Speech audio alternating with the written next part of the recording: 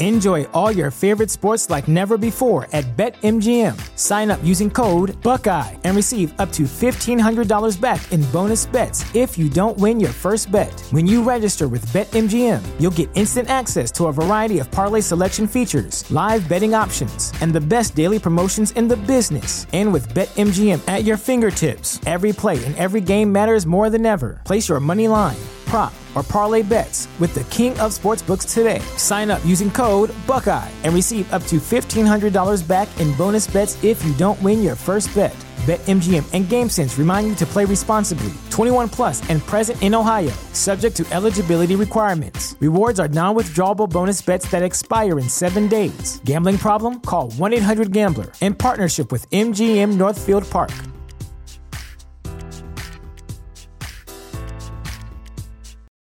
For the ones who work hard to ensure their crew can always go the extra mile, and the ones who get in early so everyone can go home on time, there's Grainger, offering professional-grade supplies backed by product experts so you can quickly and easily find what you need. Plus, you can count on access to a committed team ready to go the extra mile for you. Call, click Grainger.com, or just stop by. Grainger, for the ones who get it done.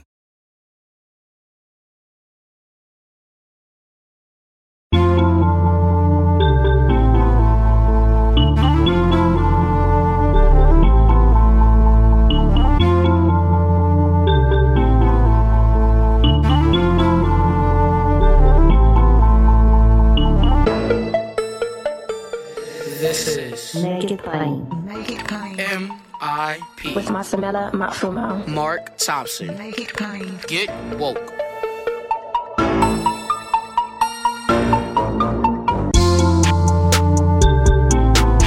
God bless you. Get woke. Folks, MIP is now COVID-free, meaning free to all subscribers as we navigate this pandemic. We're thinking about everyone, and we've got to get through this together. So for a limited time, no fee to subscribe to Make It Plain on your favorite podcast app.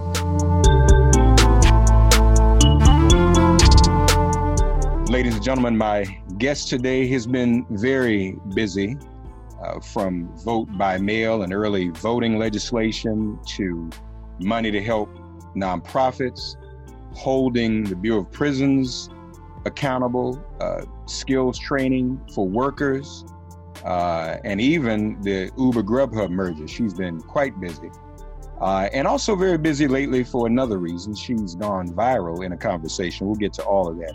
The gentlelady from the great state of Minnesota joins us now, Senator Amy Klobuchar. Senator, God bless you and welcome back to Make It Plain. How are you and how's your husband's recovery from COVID? He is doing so much better, Mark. He, it was scary like it is for so many people right now. Everyone knows someone that got this, and you don't know if it's going to be small case or if it's going to be something where they're on a ventilator. And he was kind of in between. He got really bad pneumonia and he was on oxygen in the hospital, and then it took a turn for the better. And so I had that same experience. It's so hard for so many people where you can't go in, you can't hold their hand. You got these incredible nurses that are holding up the phone. And but now he's out, and we came back to Minnesota, and his last remaining symptom after about a month was that after we went down into the basement, he told me that it had too much dust and that he couldn't clean the basement. I think that so anyway, but now that even has gone away. So he can been clean working basement. on that. So he can clean the basement. Now. No. Yeah, exactly. Yeah, So anyway, so that's how he is. But like I said, it's the one silver lining of me going through it. It was made it easier for me to go up to my colleagues and say, what do you mean you're not going to help these hospitals, or we're not going to get this done, and explaining what I had personally gone through. Yeah. Well, glad he's better. Let me just take the opportunity again to thank you for being in Selma with us this year. Seems like eons ago since this pandemic has hit. But it meant a lot for you to be there, and we appreciate you being there. And it obviously ties into your legislation. But I want to start with, if we could, what's happening. It's been reported that you are part of the formal vetting process for VP. Congratulations. How are you feeling about that? Is that Is VP Well, calling? Is that something you see yourself doing, or? I think actually Vice President Biden was on the Colbert Show last night, and he said that formal vetting process hasn't really started, and I think there's so many rumors going around, and I was glad he said that, just because for me, I just think he's the one that's going to put out when there's names that are being vetted, and he's the one that is going to make the decision. And I think that Joe Biden will pick a good vice president, no matter who it is. There's so many well-qualified people. But the point is, he knows what being a good vice president means. He was a great vice president to Barack Obama. And that's, I think you got to let him make that decision. And the last thing I'd say about it is my goal right now is to help him get elected. And we need compassion in the White House. And we got this guy that, on Mother's Day says Happy Mother's Day, Melania, and then sends out 125 mean tweets. Won't even get us the data on the racial disparities about death and what's happening, how it's hitting our communities of color. Has no compassion for people out there, much less the competence that we need. Think about next year. We're going to have to bring our economy back. We're going to have to, when this vaccine comes out, make sure it gets out there fairly to people across the country. And we're going to have to make sure that we have someone who's compassionate about how they talk to people and talk about people. Yeah. And I think we all know who's going to be better at doing that. And it's not Donald Trump. Speaking of that compassion, I think it's become less and less a secret how much African-American women are the backbone of the Democratic base, Senator. If you were the VP nominee or not, as a woman who, obviously you're a feminist, you're the one who's been saying a woman has been whipping Donald Trump every day. What is Nancy Pelosi? That's right. So what would be your message as a woman to African-American women to keep them fully mobilized and engaged in the process? How would you, as a vice president, or even as an outspoken surrogate, appeal to the Black women vote? Well, as I said, I'm not going to go into the vice president issue because there's so many well-qualified women, including women of color. But just as someone who supports Joe Biden and as a U.S. Senator, the African-American women have been the backbone of the Democratic Party for a long, long time. And I think they need some friends in this next election. I think they need people that vote like they do, that vote at a higher percentage, that actually are out there. And then when it comes to policies, this pandemic can't be divorced from the inequities we already know exist in our country. And that is, what do we see with this pandemic? We see things like we have states like Louisiana, where the population of African Americans is in the 30s, and yet the death rate, 33%, yet the death rate is 60% of people who have died are African American. In Wisconsin, African Americans make up 32% of the coronavirus deaths, but the group makes up just 6.7% of the population. This is outrageous. And so, to me, this just puts a spotlight on what we know is already. What's the solutions? Well, things like Congressman Clymer's bill, 10, 20, 30. Pretty simple. 10% of federal funds should go to counties that have 20% have 20% or higher poverty, people in the county, for the last 30 years. Solutions are things like making sure we have training in our maternity wards so that African American women don't go in there, as happened in Louisiana in the last year, where a woman says, hey, my hands are swollen, something's wrong. And she walks out of there without her baby. Her baby dies because no doctor paid attention to her. It is acknowledging the systemic racism that's in every level of our society and then getting solutions. Yeah. And that's something that I think you would see in a President Biden. That's something he's devoted his life to. Yeah. And for the record, just want to mention that you also have signed on to co-sponsor the Senator Booker's reparations legislation. So exactly, to start that commission, as well as the work he's done on the 10, 20, 30. Yes. And there's just, I mean, we got to look at this after the last Great Depression. Franklin Roosevelt was the president, and they came out of it with some incredible long-lasting changes to our country. This simple idea that when you have a bad thing happen, that you put people to work helping other people. That was at Civilian Conservation Corps, and we could do this again with our existing nonprofits, and that's something where I'm leading. This idea that you have Social Security, that you have unemployment provisions in place to help people when things go bad. That all came out of that disaster. And with a good president, we can do the same thing here. So let's pick up there then. Tell us more about the legislation that would help nonprofits. Sure. This comes out of this idea. We got a bunch of people that are unemployed right now, and then we've got our nonprofits struggling, including some of our religious nonprofits, African American community nonprofits, including places like Habitat for Humanity. And yet they have their missions are more important than ever. And we need to have people that can work there and also can be paid there. And so the idea, just like we have with working on the AmeriCorps and some of these other things, the idea is to help boost them up.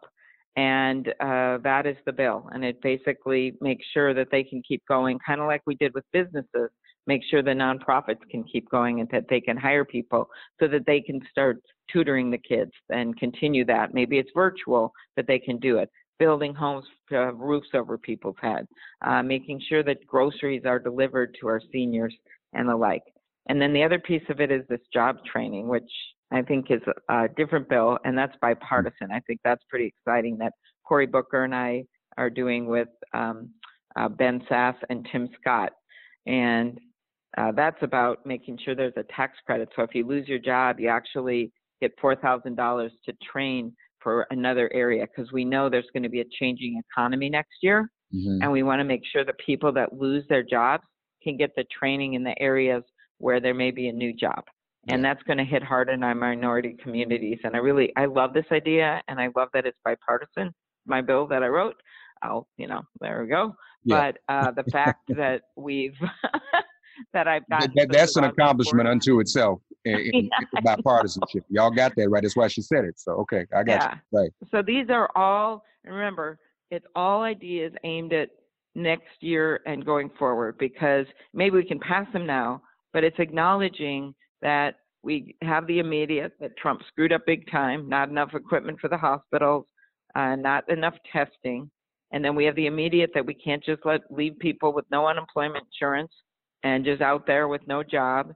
But then we have to think to the future, this optimistic vision of where we're going to go next, and making sure we acknowledge these systemic inequalities have been there. So let's fix them now. And the things you're describing are just, to me, as we look at what other countries have been doing around the world, mm-hmm. are not so far-fetched.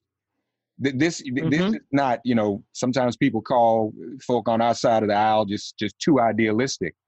But what you described is not ideal. It's actually very practical, isn't it?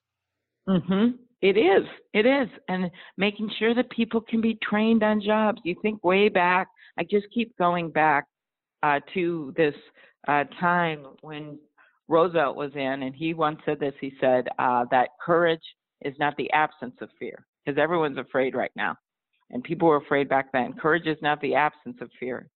It is the assessment that there's something greater than fear.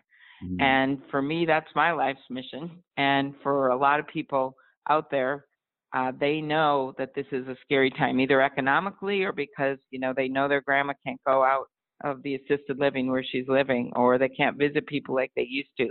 But it's deciding, I'm going to either volunteer or I'm going to be patient about the fact that I can't go to my favorite places right now because I don't want to get people sick, or I'm going to make a good gesture. I'm going to call my grandma. I'm going to leave groceries out at a neighbor's. And all of that's got to be part of our psyche right now. And it's something bigger than just these individual programs, which are so important that we've been talking about, because the budget reflects the nation's values. But it is also about how we think about our country and the world to bring that pride back. And that's what one of the things is, I think people have that stirring of pride right now. But then they turn to this president that on Mother's Day, goes out and writes a tweet, hey, happy Mother's Day, Melania, and then does 125 mean tweets. That's not a lie for the rest of the day. We can't have that right now. We need inspiration. Not to mention, when no one's seen Melania. Okay. You know what I'm saying? And Not sure he has recently either, but I'll leave that alone. But anyway, be that as it may, I'm worried. November. He's already acting crazy. We know the funny business that he and Putin are capable of. Where are we on your legislation, voting by mail, early voting? Are there things that need to be done to ensure that is that going to happen? Where are we? Well, it starts with this show, your podcast, actually, because people have got to start thinking ahead to figure out in their states exactly how you get a mail-in ballot, because every state you could do it, but some of them make you jump through hoops, like Alabama, no surprise. You've got to get a notary or two witnesses to be able to get that ballot. And we hope to change that, but you got to check the rules in your state. Because right now we have some states where 5% of people do it, like New York State. Some people, like in California, it's up over in the 80s, or in Oregon, it's up over 90%. So it just varies on state. Number two, we got to get money out to the states to make it easier for them to send out postage, and then also to put in place some rules that people have to keep their balloting places open for 20 days ahead, because a lot of people still aren't going to vote by mail. We know that, but we got to make it safer when they vote in person, and that means trying to get them and the states to have early voting go on for a longer period of time, so there's less people congregating at the same time at the polls. And then, of course, the day of the election, making it safer. If they can do it in South Korea, I think we can do it here. But we have to make sure we have the funding to do that. So we've asked for $4 billion, around that amount. The House bill under Speaker Pelosi and Representative Clyburn's leadership, they put in $3.6 billion. And so that's great, because we already got $400 million out there. And so that's what we're working on in the Senate now. Now, you might think, well, Republicans won't go for any money for this. Well, one, they already did with the $400 million I pushed for in the Senate bill. But two, they're getting scared of these voters. 80% in the swing states of the voters say they want to have options. 57% of Trump voters in a bunch of these states like North Carolina and Iowa, they want to see the option. You saw what happened in Wisconsin.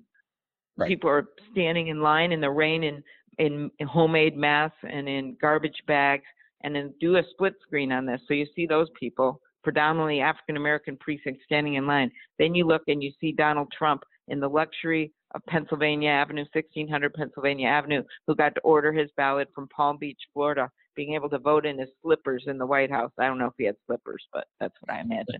So right. Picture that. And by the way, that got to those voters in Wisconsin, including outside of Milwaukee and Madison in our base. And when you look at all Wisconsin, they voted by mail, the ones that could, because the rules were so bad. They voted by mail, and they voted for a Democratic appointed judge, because they were so pissed off that these Republicans were willing to not just play politics this time, play politics with their lives.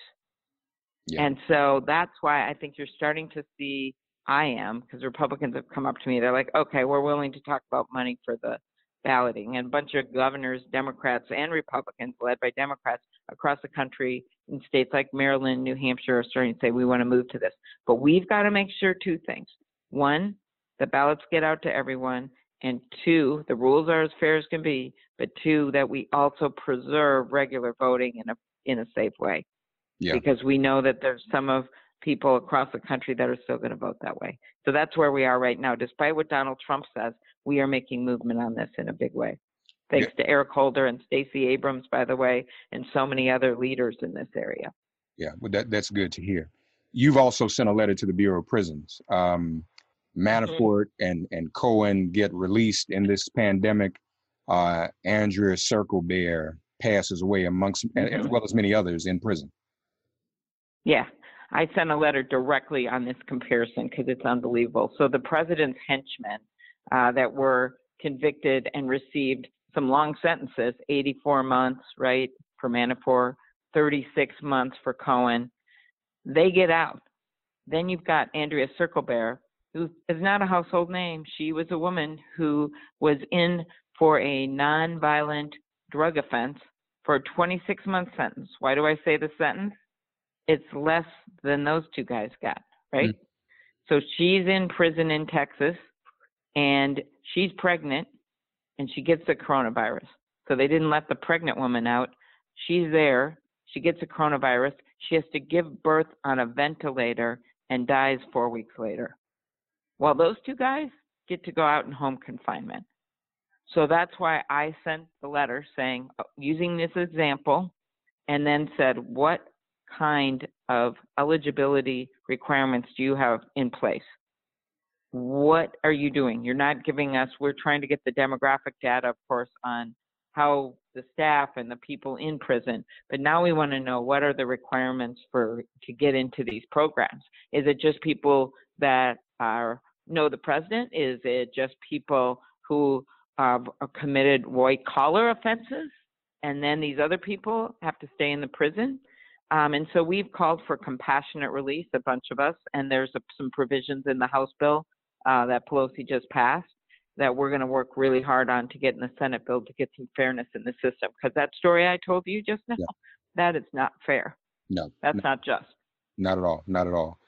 And lastly, you and other senators are raising concerns about a deal between Uber and Grubhub, correct? Mm-hmm. Yep. And I am actually the highest ranking Democrat on the antitrust committee over in the Senate. And so this is not the only merger that we should be worried about. And you think, why in the middle of this pandemic are we worried about something like this? Mm-hmm. Well, if we eliminate all of competition, think about all the minority-owned small businesses that were hit so hard by this. And they've often gotten involved in some of these cases with me, by the way, because say when Comcast wants to merge, what does that mean for content on African-American stations? This is not a small thing if you don't have competition. And what's going on with Uber Grubhub is that you've got Uber that owns Uber Eats. And you have a very few companies in this space of food delivery. And Grubhub's one of the biggest ones. And then there's some other ones as well. And the answer is, like DoorDash, is that if these two companies merge, Uber, basically Uber Eats, and Grubhub, then they, along with DoorDash, would have 90% of the market, just two companies. You know how on Monopoly, on the Monopoly board, there's 4 railways, and that's Monopoly? This would only have 2, which would have 90% of the market.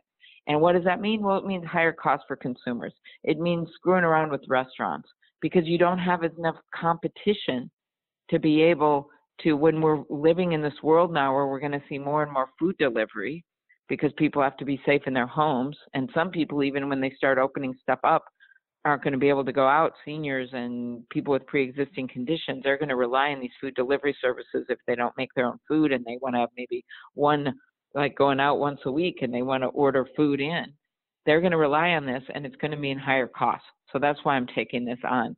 This, to me, looks like, as my friend David Cicilline, a congressman, said, this looks like pandemic profiteering.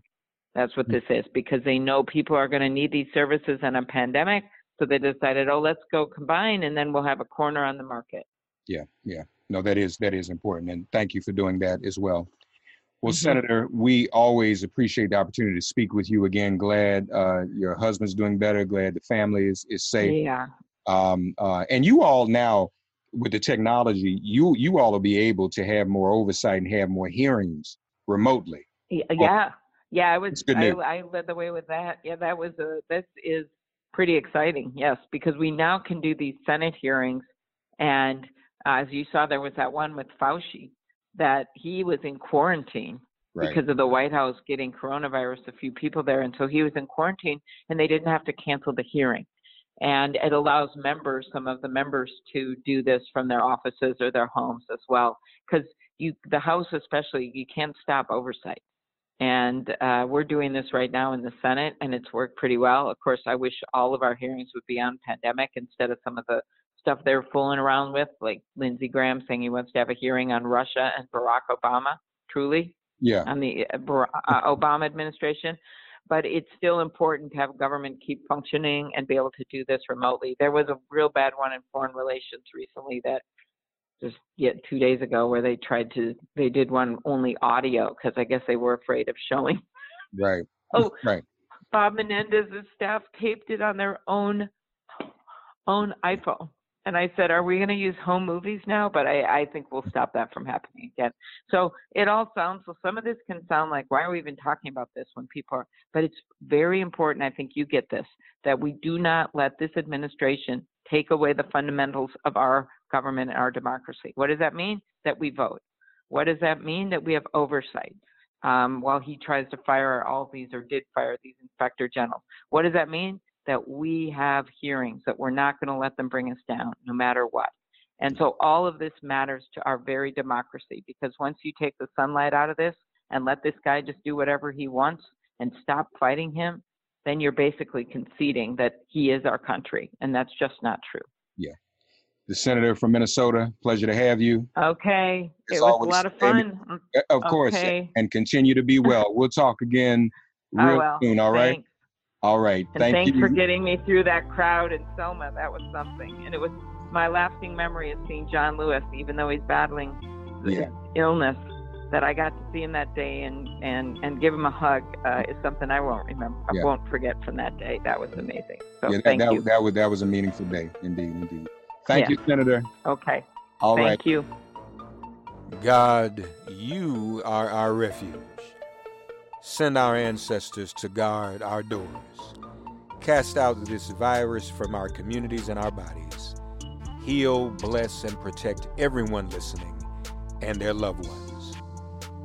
Thank you for listening to Make It Plain and Get Woke. Remember to listen, like, and subscribe on Apple Podcasts, Spotify, and wherever you get your podcasts. If all minds are clear, it has been made plain.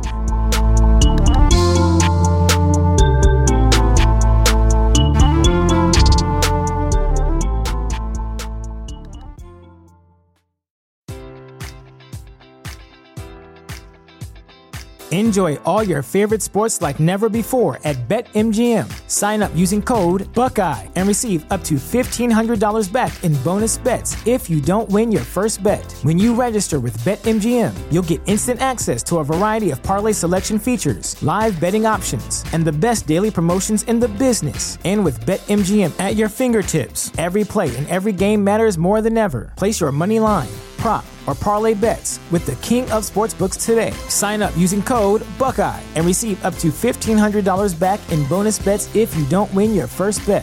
BetMGM and GameSense remind you to play responsibly. 21 plus and present in Ohio, subject to eligibility requirements. Rewards are non-withdrawable bonus bets that expire in 7 days. Gambling problem? Call 1-800-GAMBLER. In partnership with MGM Northfield Park.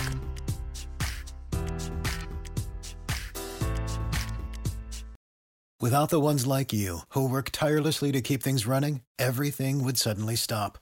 Hospitals, factories, schools, and power plants, they all depend on you.